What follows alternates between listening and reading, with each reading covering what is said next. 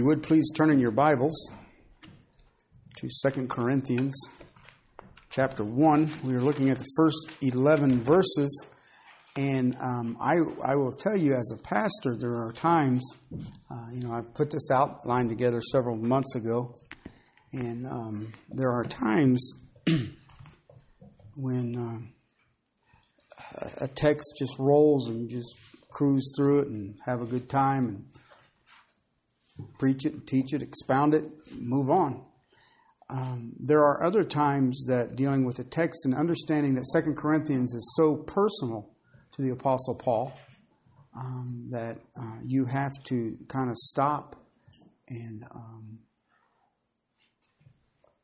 I find myself at times completely overwhelmed with what is being said.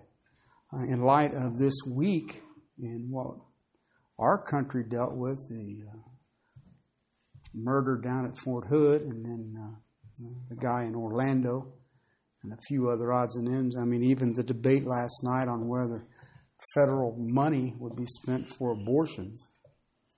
Knowing new legislation coming to our brothers in the lands of Russia. Knowing that Alexander and Igor's houses of prayer are in need of fixing up and they don't have the money. Knowing what Pastor Philip is dealing with in India and the people that he's trying to share the gospel with, and then finding out what happened to Netham in India. I would like to say that, this was part of what I had planned to preach on, and the truth of the matter is it's not. But it does fit the beginning of verse 8. Because it is an awesomeness and comfort that you and I deal with. And I have prayed for all of you all week because of my heart in this text. I will warn you, I normally preach with 5 to 7 pages of notes. Today I'm sitting with 17. Yeah, we're going to send out. That's why we got Stephanie downstairs. She's taking all that bread and making peanut butter sandwiches. I pray that you will hear. I will tell you that it has impacted me, and I pray that it will impact you also. Let's pray, and then we'll read the first 11 verses. Father, we come to you and you alone. Because, Father, in this day, in this age, even in the comfort that we realize, Father, this isn't comfort. And Father, I just pray that as our brother Paul set a path as he followed our Savior and our Lord. Father, we who are called by your name get beyond ourselves. And Father, understand that we're only dealing with eternity. Father,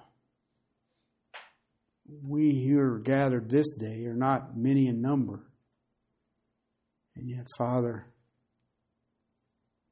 it is always through the frailty of these earthen vessels that you do immeasurably more than we could ever think or imagine. Father, I know I wrestled with you this week and a half. I beg your forgiveness. And Father, I understand what you're saying. And I pray that maybe this message is just for me. Father, I pray then that my brothers and sisters will be encouraged. It is you and you, Lord. Help us. Help us to walk worthy in Christ and Christ alone. Amen. Beginning of verse 1, chapter 1, 2 Corinthians. Paul, an apostle of Christ Jesus by the will of God, and Timothy our brother, to the church of God, which is at Corinth, with all of the saints who are throughout Achaia, grace to you and peace from God our Father and the Lord Jesus Christ. Blessed be the God and Father of our Lord Jesus Christ, the Father of mercies and the God of all comfort, who comforts us in all of our afflictions, so that we will be able to comfort those who are in any affliction with the comfort with which we ourselves are comforted by God. For just as the sufferings of Christ are ours in abundance, so also our comfort is abundant through Christ. But if we are afflicted, it is for your comfort and salvation.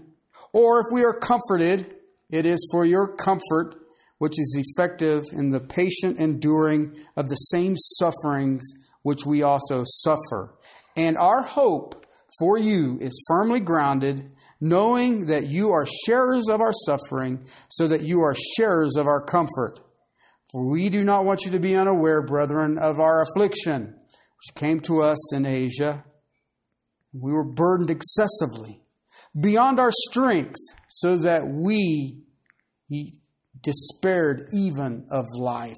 Indeed, we had the sentence of death within ourselves, so that we would not trust in ourselves, but in God who raises the dead, who delivered us from so great a peril of death, will deliver us. He on whom we have set our hope, and He will yet deliver us. You also joining in helping us through your prayers, so that thanks may be given by many persons on behalf for the favor bestowed upon us through the prayers of many. We have been looking at this, comfort in trouble. We learned that trouble means a pressure. It's something that wants to stop us, to slow us down, to thwart us, to move us off task, to distract us, to afflict us, to make us ineffective. And we learned that comfort is not ease of life. It is strength through whatever it is hurting us. And we learned that the person of this in verse 3 is God and Father of our Lord Jesus Christ, who is the Father of mercies and the Lord of and God of all comfort. We also understood in first part of verse 4 that there is the promise of comfort. It comforts us in all of our afflictions. In all of our afflictions. For the purpose of verse 4, the second half of verse 4 and 6 and 7, so that we will be able to comfort those who are in what? Any affliction. Any affliction. Verse 5, we found out there's an abundance, because there is abundance of sufferings in Christ, and there's an abundance of comforts in Christ. The key to it is that when it comes to being comforted by God, we need to understand is because we're doing His righteous work. We are in Christ, suffering for Christ, and His namesake. Guaranteed you will be strengthened. Okay? As I went through this and I kept struggling with this and I kept reading this and I kept absorbing this and kept being beat by this text, it became very apparent what the Apostle Paul is giving to you and me this day. I see it here in the beginning of verse 8. We do not want you to be unaware. That there is a question that is laid out here. It's implied. It's not stated. And it's a question that I know that every single person in this room and every single Christian who has ever walked the planet Earth, one time or another or multiple times, have asked the same question. Why do bad things happen to good people? There has been a lot of discussion about that question. Why do bad things happen to good people? People, the basis on it on the human level is people aren't willing to recognize, they're not willing to admit that they are sinful. And we, in case you didn't realize it, we live in a cursed, fallen world. I also believe that we have an elevated opinion of ourselves. Linsky put it this way: we have a lofty view of who we are. I think so. And when you have that idea, how could something bad happen to them? And the reason is most people think they are good people. Even among Christians. Even among Christians. I believe that Christians have fallen into this because there are books written about this monthly. And sometimes there are volumes of books written on this monthly. And you will hear it in phrases of, where is God in the midst of my trouble? Why am I in trouble? Why am I suffering? I am a child of the Most High God. Why would He treat His people this way? Why would He allow this to happen to us?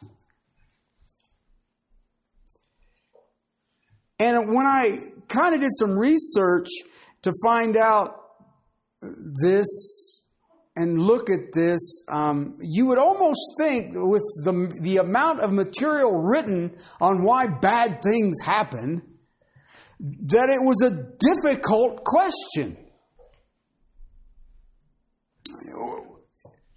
Or maybe even trying to solve this question is difficult. Maybe that's the problem. Because there's a whole bunch of books on it. And it's obviously that it's difficult, or there wouldn't be that much written on it. I believe that it can be answered very briefly. I believe that I can answer it in a broad statement, but I have some things I want to add to the broad statement. Bad things happen to good people because of sin.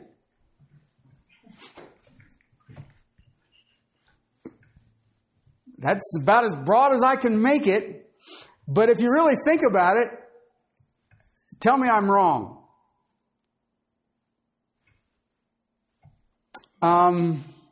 We live in a sinful world, and by the way, in case you didn't realize it, we are sinful people.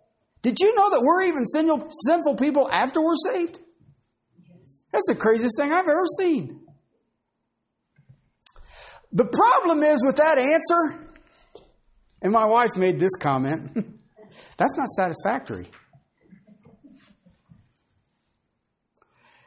That doesn't give me enough info.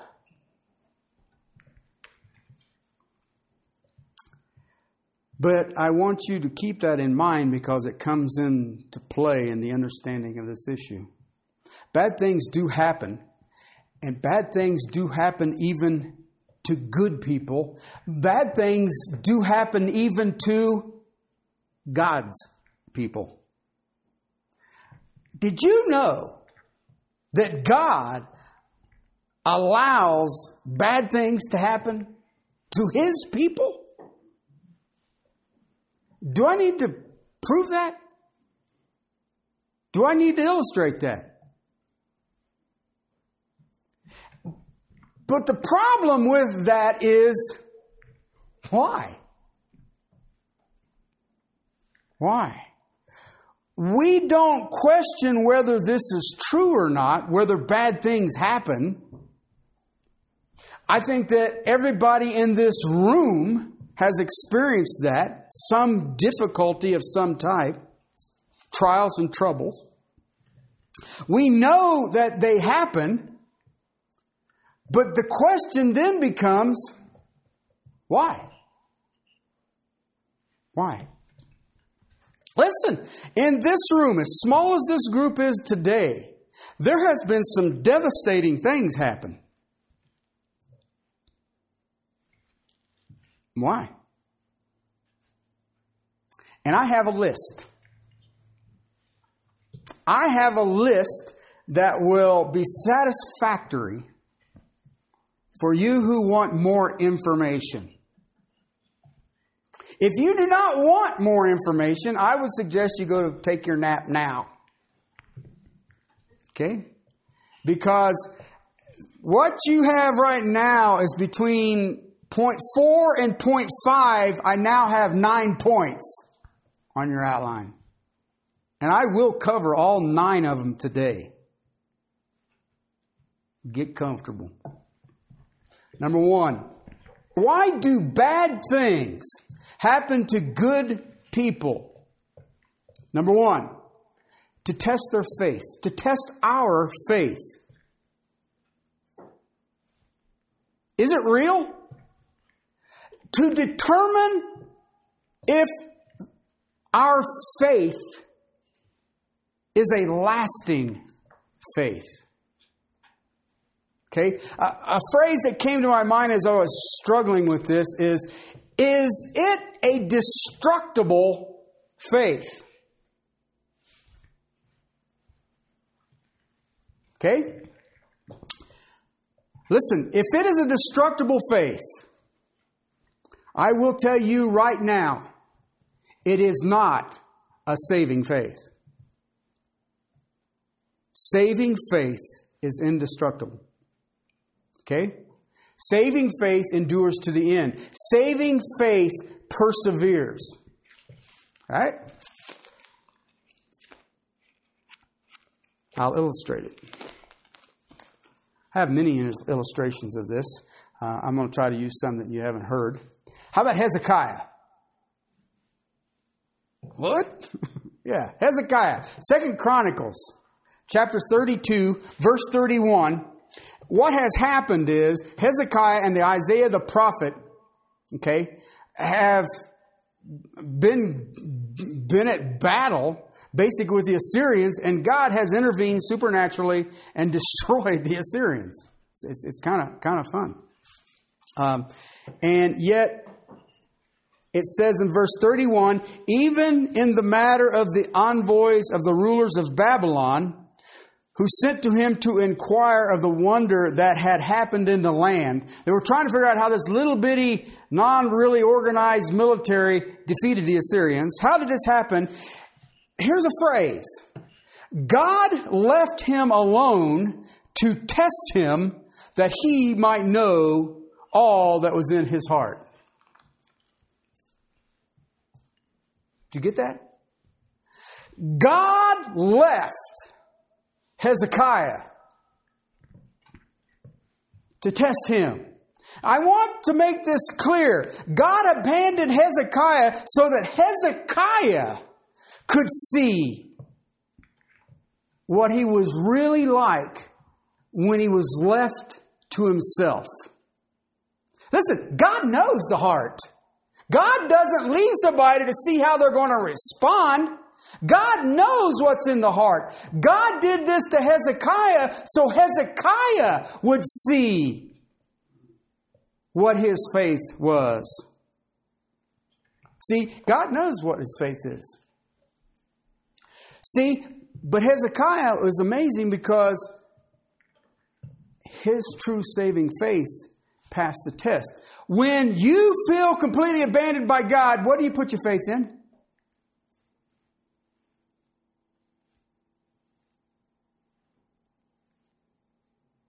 Okay? When you think about it, you got to bring into this test Job. I mean, if you really think about it, Job was tested beyond the imaginations of... You could combine everything that all of us have been through or all of us will ever go through, and we probably can't hang out with Job. Okay? Job had all of his children killed. Okay? And the thing was, it wasn't over a period of time, nor was the preparation. You know your children have cancer. They have about a year left. Okay? He just got messengers. I mean, how nervous would it be to see... Here comes another messenger. No, this ain't going to be good.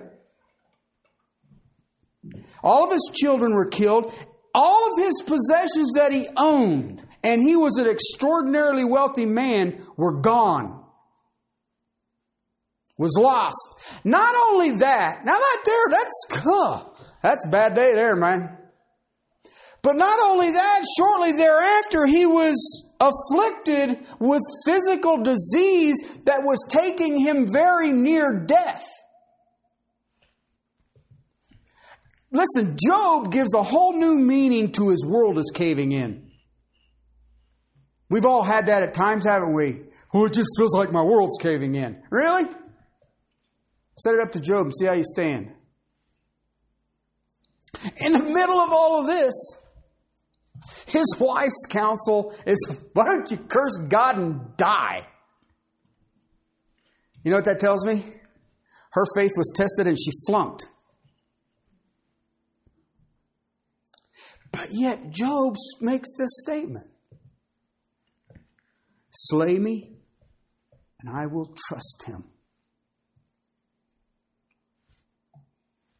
slay me, and I will trust him. You know what that means?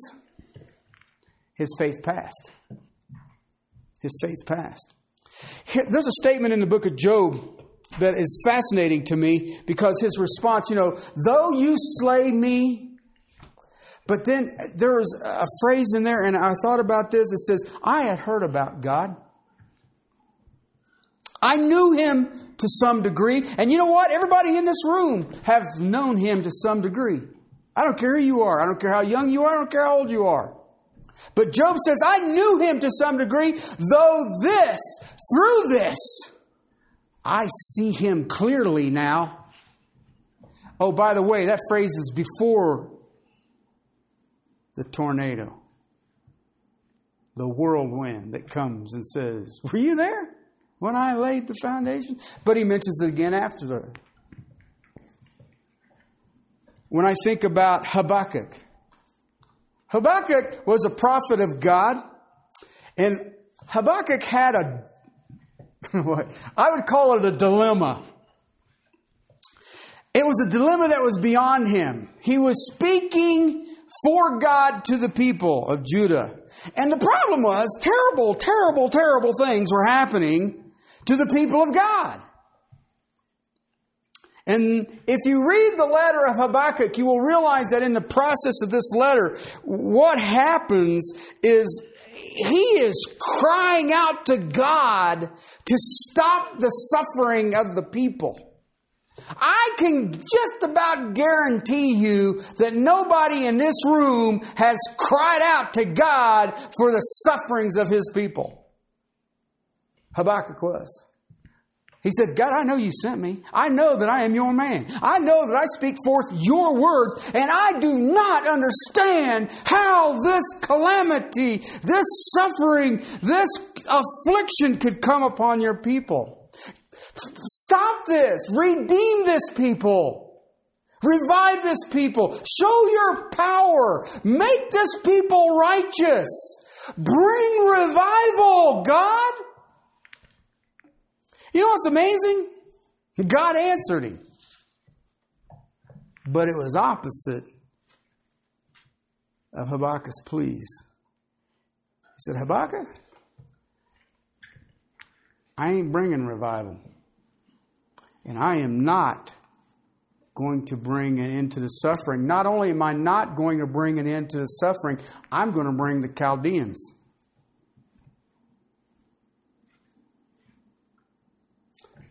Habakkuk's response is the same as you. Hey, we've got to screw this thing up, but we're nowhere near as bad as the Chaldeans. And God says, I'm going to bring you the Chaldeans, and the Chaldeans are going to act as your executioners.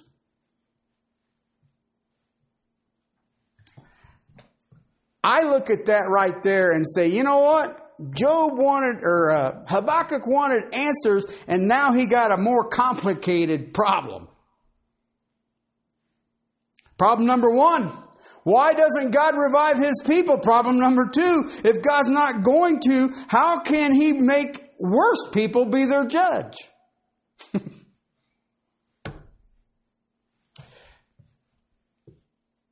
Habakkuk was in a fog.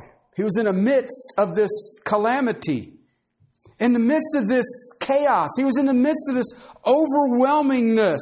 And yet Habakkuk in chapter 2 verse 4 comes back with the very simple answer. It's a very simple principle. It never changes. It is God's testing is your faith. Why? The just shall live by faith. Period. You can summarize all 66 books of the Bible in that phrase. The just shall live by faith. You know what he's saying? Trust me. Trust me. When you are in trials, why do bad things happen to good people? To test your faith. Listen, if everything in the world goes backwards, you're going to trust in the Lord? That's what Habakkuk's telling us. That's what Paul told the church in Rome. The just shall what? Live by faith. He quotes Habakkuk. Why? The just shall live by faith. It all boils down. Do you trust me? Because saving faith is an eternal faith, and if it's an eternal faith, it will never, ever, ever sway when it trusts in God. And therefore, when you get hit by something, the question is simple. Do you trust Him? Because true faith says yes. One of the things God is doing to bring these trials is to test your faith, to test my faith. And I know you're going to do it. Well, maybe you won't. Maybe you're more spiritual than me. Well, why does He do that? Couldn't He just put like an E on my forehead that says I'm elect? You know, give me a little stamp on my hand that allows me to enter? Let me tell you something. He never does it for His sake. He's always doing it for our sake. That's interesting. It's for us. He's doing it for you and me. Let me ask you a question. Don't you want to know? Anybody here ever doubted their salvation? I'm going to ask you a question. Why? Well, I'm not going to do it no more. Because it's obvious you're mad at me. Don't you want to know whether your faith is a saving faith? Don't you want to know if your faith is an enduring faith, an eternal faith, an indestructible faith? Guess how you're going to learn that? Getting lotto numbers. No! You will learn it when bad things happen to you. God is giving you the gift of security. He's giving you the gift of confidence. He's solidifying your hope. See, by testing your faith, when you pass the test, you have an object affirmation. You see it. Though you slay me, I will trust you. I will trust you. It becomes assurance. True faith cannot die. No matter how severe the trial. So if your faith endures, it's a saving faith. And God will give you a gift that proves that it's indestructible. Okay? So God causes bad things to happen to good people. One, to test their faith. Is it indestructible? Second thing, God has bad things, allows bad things to happen to good people to wean us from the world. Did you get that? To wean us from the world. It's like to help break us of our attachments to the world. Okay? Listen, we tend, collectively, to trust in all the worldly things. I shared with you 2 letters last week, one from Alexander, one from Igor, the amazing things God is doing through what they're doing, but they're in need of funds. Okay? Listen, I got news for you. I can take the poorest person in this room and you make more money than most of the congregation in Alexander or Igor's church. You put their whole congregation together and you'll make more. And they're asking for help. $15 sends a Ugandan or a Tanzanian or a Malawian to a pastor's conference so that he can actually get his hands on the Word of God and use the Word of God for the transformation of souls. $15, we can send them a Bible. A Bible is probably the most concise and the greatest single tool that you could put into a man's hand who was going to preach the gospel, because it's got all the instructions in it. That's $30 all at once. And now he's asking for stars. It's $25 for a star. How in the world are we? And the budget, he said the budget's in the toilet. How in the world are we ever going to get through that? Let me ask you a question. What are you attached to? What are you attached to? See, we trust in worldly things. We trust in worldly resources. We trust in human reason. We trust in our money. We trust in power, prestige, influence, friendships. It goes on and on and on and on and on. And the things we trust in. I have an education. I have a degree. I have this talent. I have this ability. I have this. And it goes on and on and on and on. And you know what? The Lord will wean you from that. He will wean you from having trust in worldly things. And I believe what I see in the church in America is that it's beyond trust. We have a confidence in worldly things. I'll give you an illustration of this. It comes out of the Gospel of John, chapter 6. Philip, the disciples are surrounded by multitudes. I like that word. You know what that means? Ton bunch. I mean, there's a lot of people. Jesus got him a crowd. Jesus got him a crowd. Therefore, Jesus, lifting his eyes, seeing this great crowd, that this large crowd is coming to him, he says to Philip, where are we to buy bread so that these can eat? Verse 6 says, Jesus was saying this to test him. For he himself knew what he was intending to do. All right? We need to get $150,000 worth of Bibles and $150,000 worth of money so we can get food and shelters for 10,000 pastors in Uganda. Okay?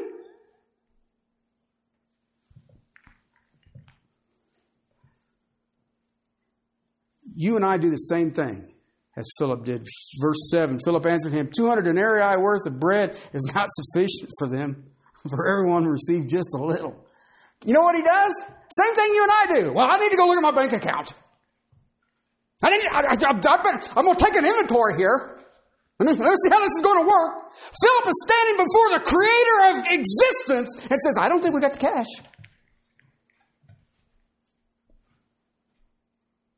I just look around and I see what I see and I'm thinking we're not going to pull this off. And what do you and I do? How many times you come to the end of the month and you run out of money? And you immediately go, I don't know how we're going to do this. How many times have you got yourself in a financial crisis and you did it intentionally and you immediately cheat who? God. Brilliant idea. Why? Well, it's like this. How else am I going to do that? You didn't take inventory, did you? What are you attached to? What do you put your trust in? Just an idea. Jesus put Philip through a little test, and Philip does his inventory, says, man, I got 200 denarii. If I could buy a loaf of bread with all 200, I ain't going to touch this crowd. The opportunity to show that he had been weaned from his worldly confidence was given unto Philip, and he said, it can't be done.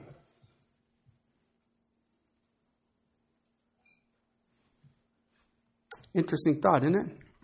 It's just a test. Listen, the Lord will bring you to extreme situations, and He will take you to where you have no capabilities left. He wants you to be at a place where there aren't any more human resources, where there are nowhere to turn but to Him. Why? Because that will wean you from your confidence in the worldly things. He'll pull them all off. He pulls it away because it's passing away. Moses in chapter 11 of Hebrews 26, it says, by faith, he refused to be called the son of Pharaoh's daughter.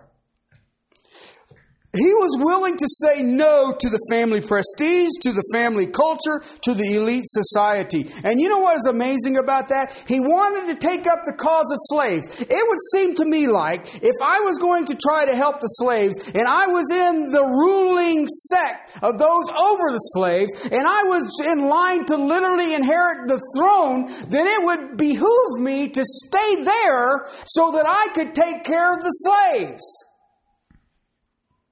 Wouldn't it?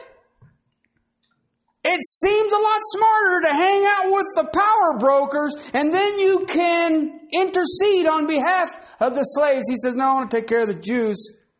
And he even took it to the point where he killed an Egyptian. He was on the run for 40 years. And God took him from being in the elite part of human society and made him wandering around in the desert watching flocks. Why? No more resources. What is he going to put his confidence in?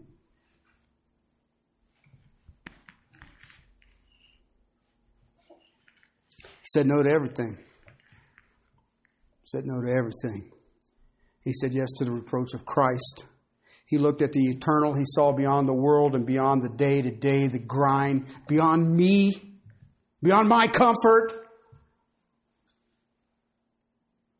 Trials will do that for you.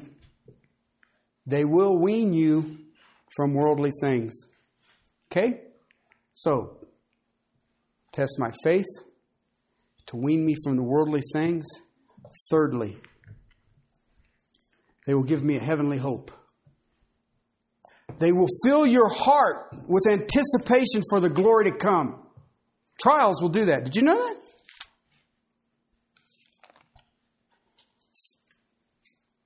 When trials come, when bad things come, brother, they will. You're either in a bad thing now, you're either coming out of a bad thing now, or you're headed for a bad thing. Guaranteed. So, I ask a question when you fall into this trial, and I don't care what it is. It can be physical, it can be emotional, it can be financial. I don't care what it is. When you fall into this, where's your hope? I have a verse. You knew that. Letter to the Romans, chapter 5, verse 3. And not only this, we also exult in our tribulation, knowing that tribulation brings about perseverance, and perseverance, proven character, and proven character, hope. And hope does not disappoint because the love of God has been poured into our heart through the Holy Spirit. For while we were still helpless, at the right time, God died for the ungodly. Where's your hope? Is it in a relationship? Is it in a job? Is it in education? Is it in travel? What is it?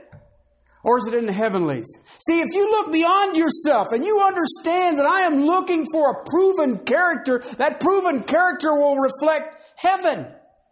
And when it reflects heaven, you can say, it is because I endured through what? I exult in tribulation. Really? I don't know, most of you are saying, you know what, every time he preaches something, I have to go through it. Boy, I wish I'd have missed today. Do you understand that no matter how bad it gets here, it won't matter? Did you know that? It don't matter. You couldn't be disappointed. Because you're not putting any of your stock in it anyway. If you put your stock in here, guess what? You'll be disappointed. I don't care what it is. I expect my kids to do this, or I expect this kind of a house, or this size of car, or this vacation, or this, that, or the other. You know what? Guarantee you every time, disappointed. But if you look at the heavenlies, guess what? What are you going to be disappointed by? See, trials produce as patience. Patience is that endurance. Okay? That endurance, as it accumulates, as you keep pressing through it, until you have a proven character. And the proven character then lives in hope. The hope of what? Christ! Seeing Him face to face. When your faith no longer is faith. It is just sight. That's all. And if you look around at what's going on in our communities, if you look around what's going on in our society, if you look around what's going on our planet, I hope you ain't putting a lot of hope in it. I know some people say hope and change. It is going to change, but there ain't no hope. And I don't care who's driving the bus. It will change. I guarantee you that. I've read the end of the book. You will be able to look at the Apostle Paul and say, the sufferings of this world cannot compare. It's hard for us in this country to understand that, isn't it? Chapter 4, 2 Corinthians, we see with the Apostle Paul, he says, you know what? We do not lose heart. I don't lose heart. Verse 16. I don't lose heart. I don't lose heart. Why? I do not lose heart. But though our outer man is decaying. Anybody here think your outer man isn't decaying? Come talk to me. I'll be gentle. Okay? There ain't nobody in here who ain't seen that gravity ain't helping you. Just in the wrong direction. The outer man is decaying. Yet our inner man is being renewed day by day. You feel that way?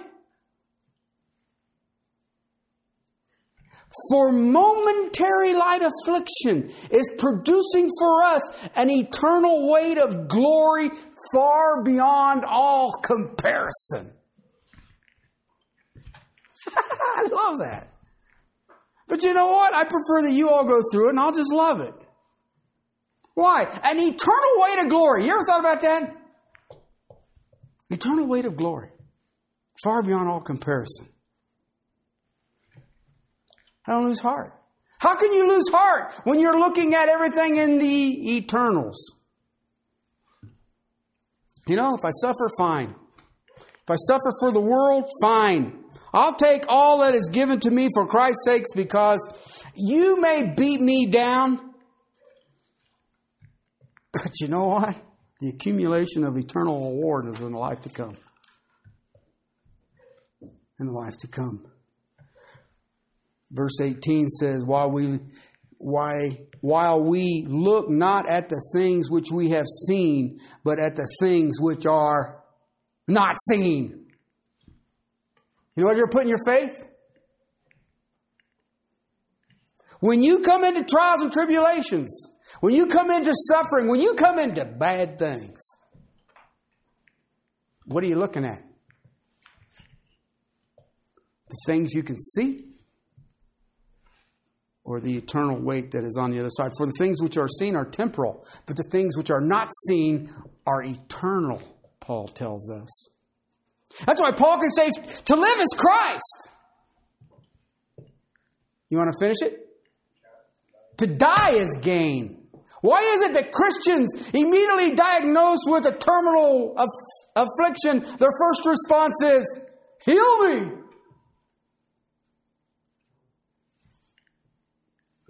Really? Why is that? Well, perhaps I haven't lived as Christ. I'd like a second chance. See, trials call us to a heavenly hope. They test our faith, they wean us, and they attach us to heaven.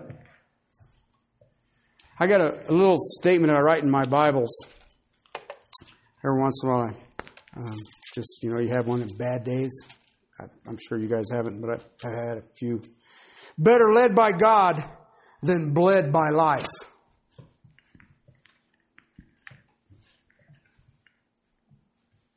Just an idea. Somebody said that. I remember hearing somebody quote them or read it or something, and I wrote it down. I have no idea who said it, but there's a lot there. Fourthly,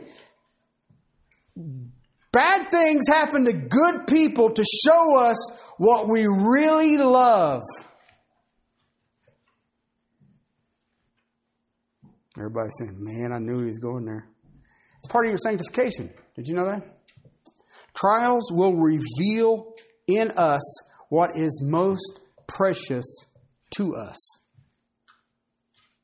Did you know that? What is important? If a proven character is most precious, if enjoying the sufferings for Christ for the sake of being in the fellowship of His sufferings with Him is most precious, you know what? You can endure anything. Anything. You can literally walk in the footsteps of Job. If bearing the cross, if bearing the reproach of Christ is most precious to you, then you'll suffer the loss of anything or of everything. But if your bank account is precious, stock market can kill it. Federal government can kill it. Loss of your job. You will step into a great place of despair. Concern. Worry. Stress. What am I going to do for Christmas? What am I going to do with birthday presents? I've seen that. I've seen people get, I just didn't really get as much for my birthday, or I didn't get as much for Christmas as I know it's an economic problem. A crazy pastor on Christmas Eve, he was always saying, the greatest gift's already been given, but what's he talking about? He hasn't seen the new iPods, nano phone, big screen. See, if those things are precious to you, then you are not able to back up and say, Lord, I love you supremely.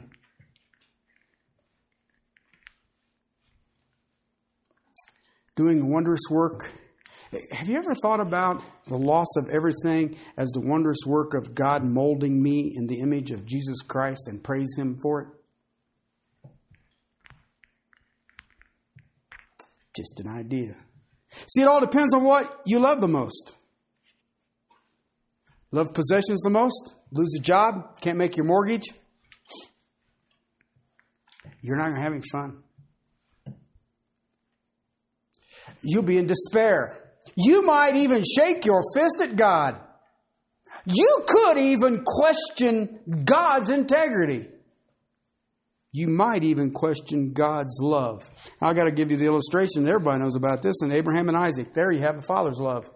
But you have more than that. You have a man who has a child in his 90s. It's his only child. His child. Look. Me and my wife, we can see the child. Not only is it his child, it is the child of the covenant. It is God-promised child. This child will be the seeds that my people will be more than the grains of sand. This is a promised child. I love this child. I waited a long time for this child. I was almost 100 when I had the 2 o'clock in the morning feedings.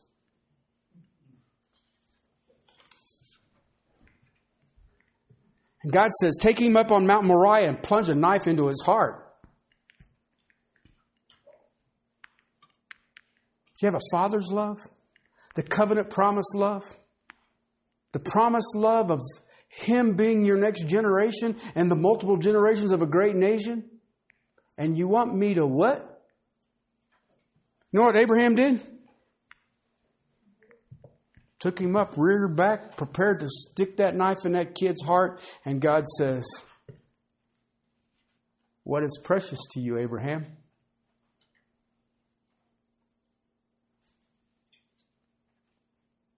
His love for God was greater than his love even for his son.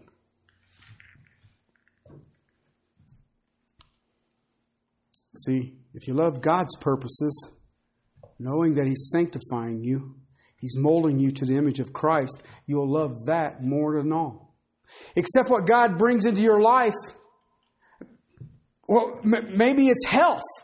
You love health. I want to be healthy. You know what? I want to leave this life being able to walk and having all my wits about me, and I can see and have a sharp mind and all the rest of it. And then you know what you're asking for? to be hit by a bus. Because if you grow old, it falls apart. I don't care how much you exercise it. My mom ate fiber to the point of disgust.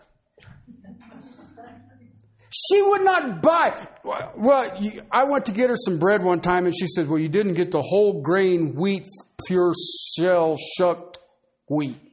And I was like, what? You want me to just go get you some limbs to chew on? But I mean, that's the way she ate. She was always very particular about eating and eating healthy and not processed and all the rest. And she got colon cancer. You know what I told her? You should have been eating quarter pounders with cheese. At least you would have had fun getting cancer.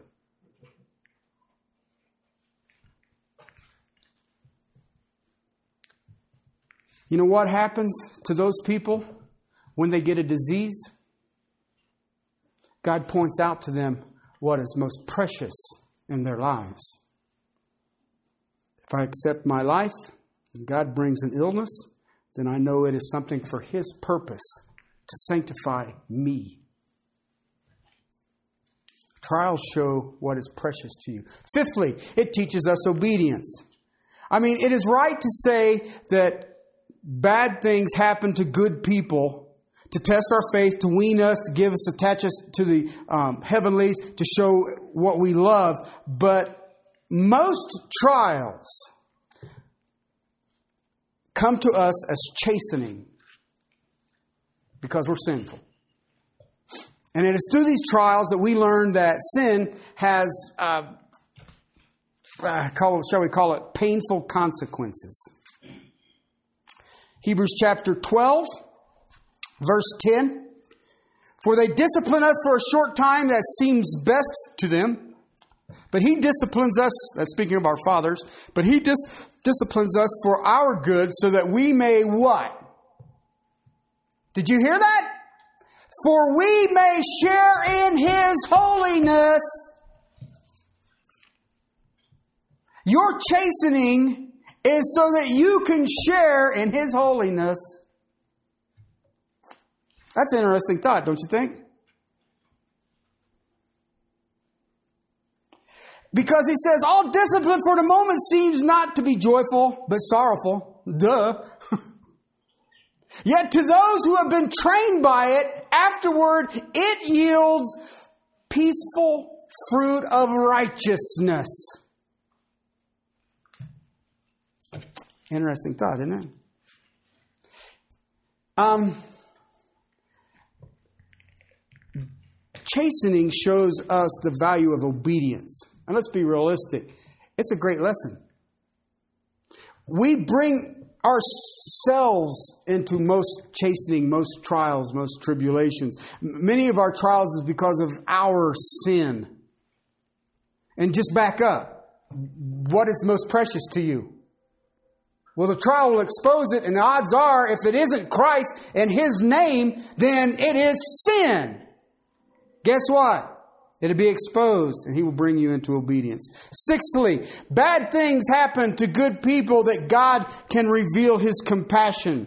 God is always concerned, throughout Holy Writ, is always concerned to manifest Himself. Okay? So He wants to reveal His compassion.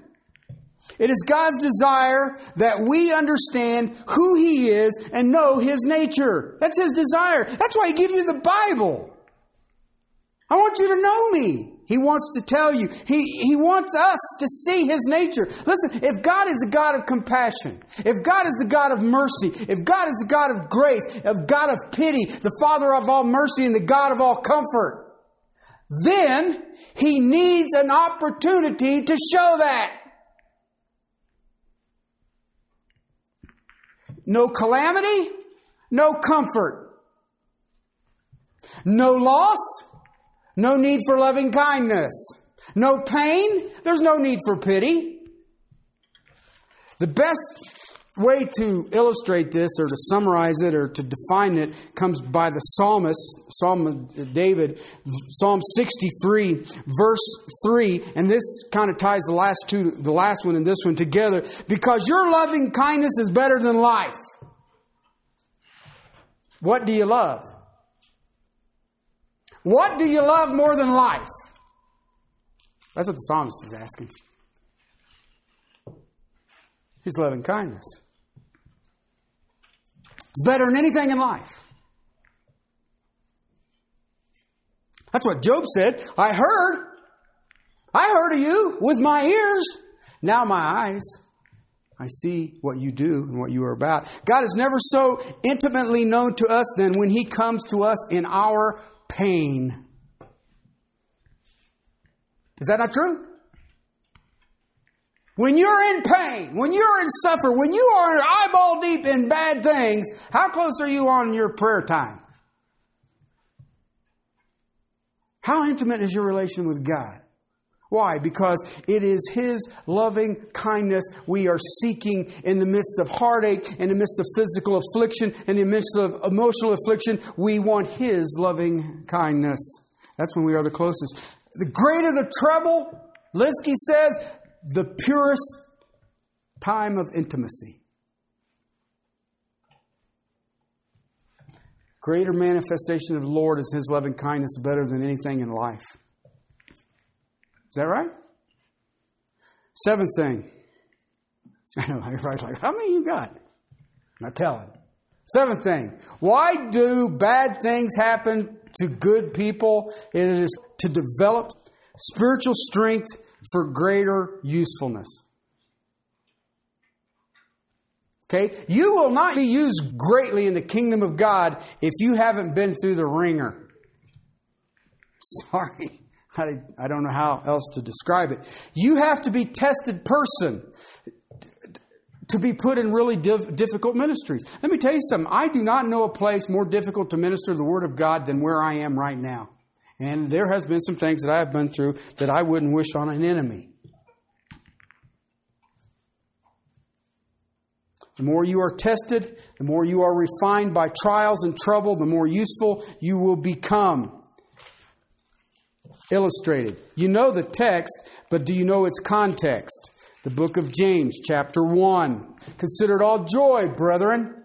My brethren, when you encounter various trials. We all like that, especially when we're trailing somebody who's going through a trial, huh? When they're in a trial, we tell them, hey, count it all joy, bubba. Knowing that the testing of your faith produces endurance. And let endurance have its perfect results so that you may be perfect and complete, lacking in nothing. Ooh, see, that's the context. The key to that phrase is, I don't want you to be lacking in anything. How do I get to that place? Trials. And the degree of the trials will be the degree of the suffering. And in that suffering will be the degree of the comfort, will be to the degree of the endurance, will be to the degree of the result, and it will have its complete and perfect work, and you will be lacking in nothing. You don't go to seminary or Bible college and come out and say, I'm ready for ministry. You go through hell. And then you're ready for ministry. Eighth thing. It enables us to help bad things, good people, enables us to help others in their trials. Well, we went through this 2 weeks ago. You know this well. My difficulties is so that God can strengthen me, so that I can help you. Your difficulties is so God can strengthen you, so you can help us. I know. Yay, sign me up. Strength to me comes from God to strengthen you with the same strength that comes to me. That's 2 Corinthians chapter 1, verses 4 and 5. We've already looked at it. The ninth thing is that we can see God on display, and that is the awesomeness of comfort, and we will deal with that next week. Amen. Father, I thank you for trials, tribulations, heartache, Father, pains of this life, those that we inflict on ourselves, and Father, even those that we inflict on others. And yet, Father, I trust you. I trust you. Father, I pray that these precious people will trust you, regardless of what happens. Regardless of what happens. Father, I have been truly encouraged by your words. Yes, Father, I am aware that we get to practice what we preach. And Father, I trust you. Father, may we be known as people who lean full weight on the just, the righteous, shall live by faith. To your glory and praise. Amen.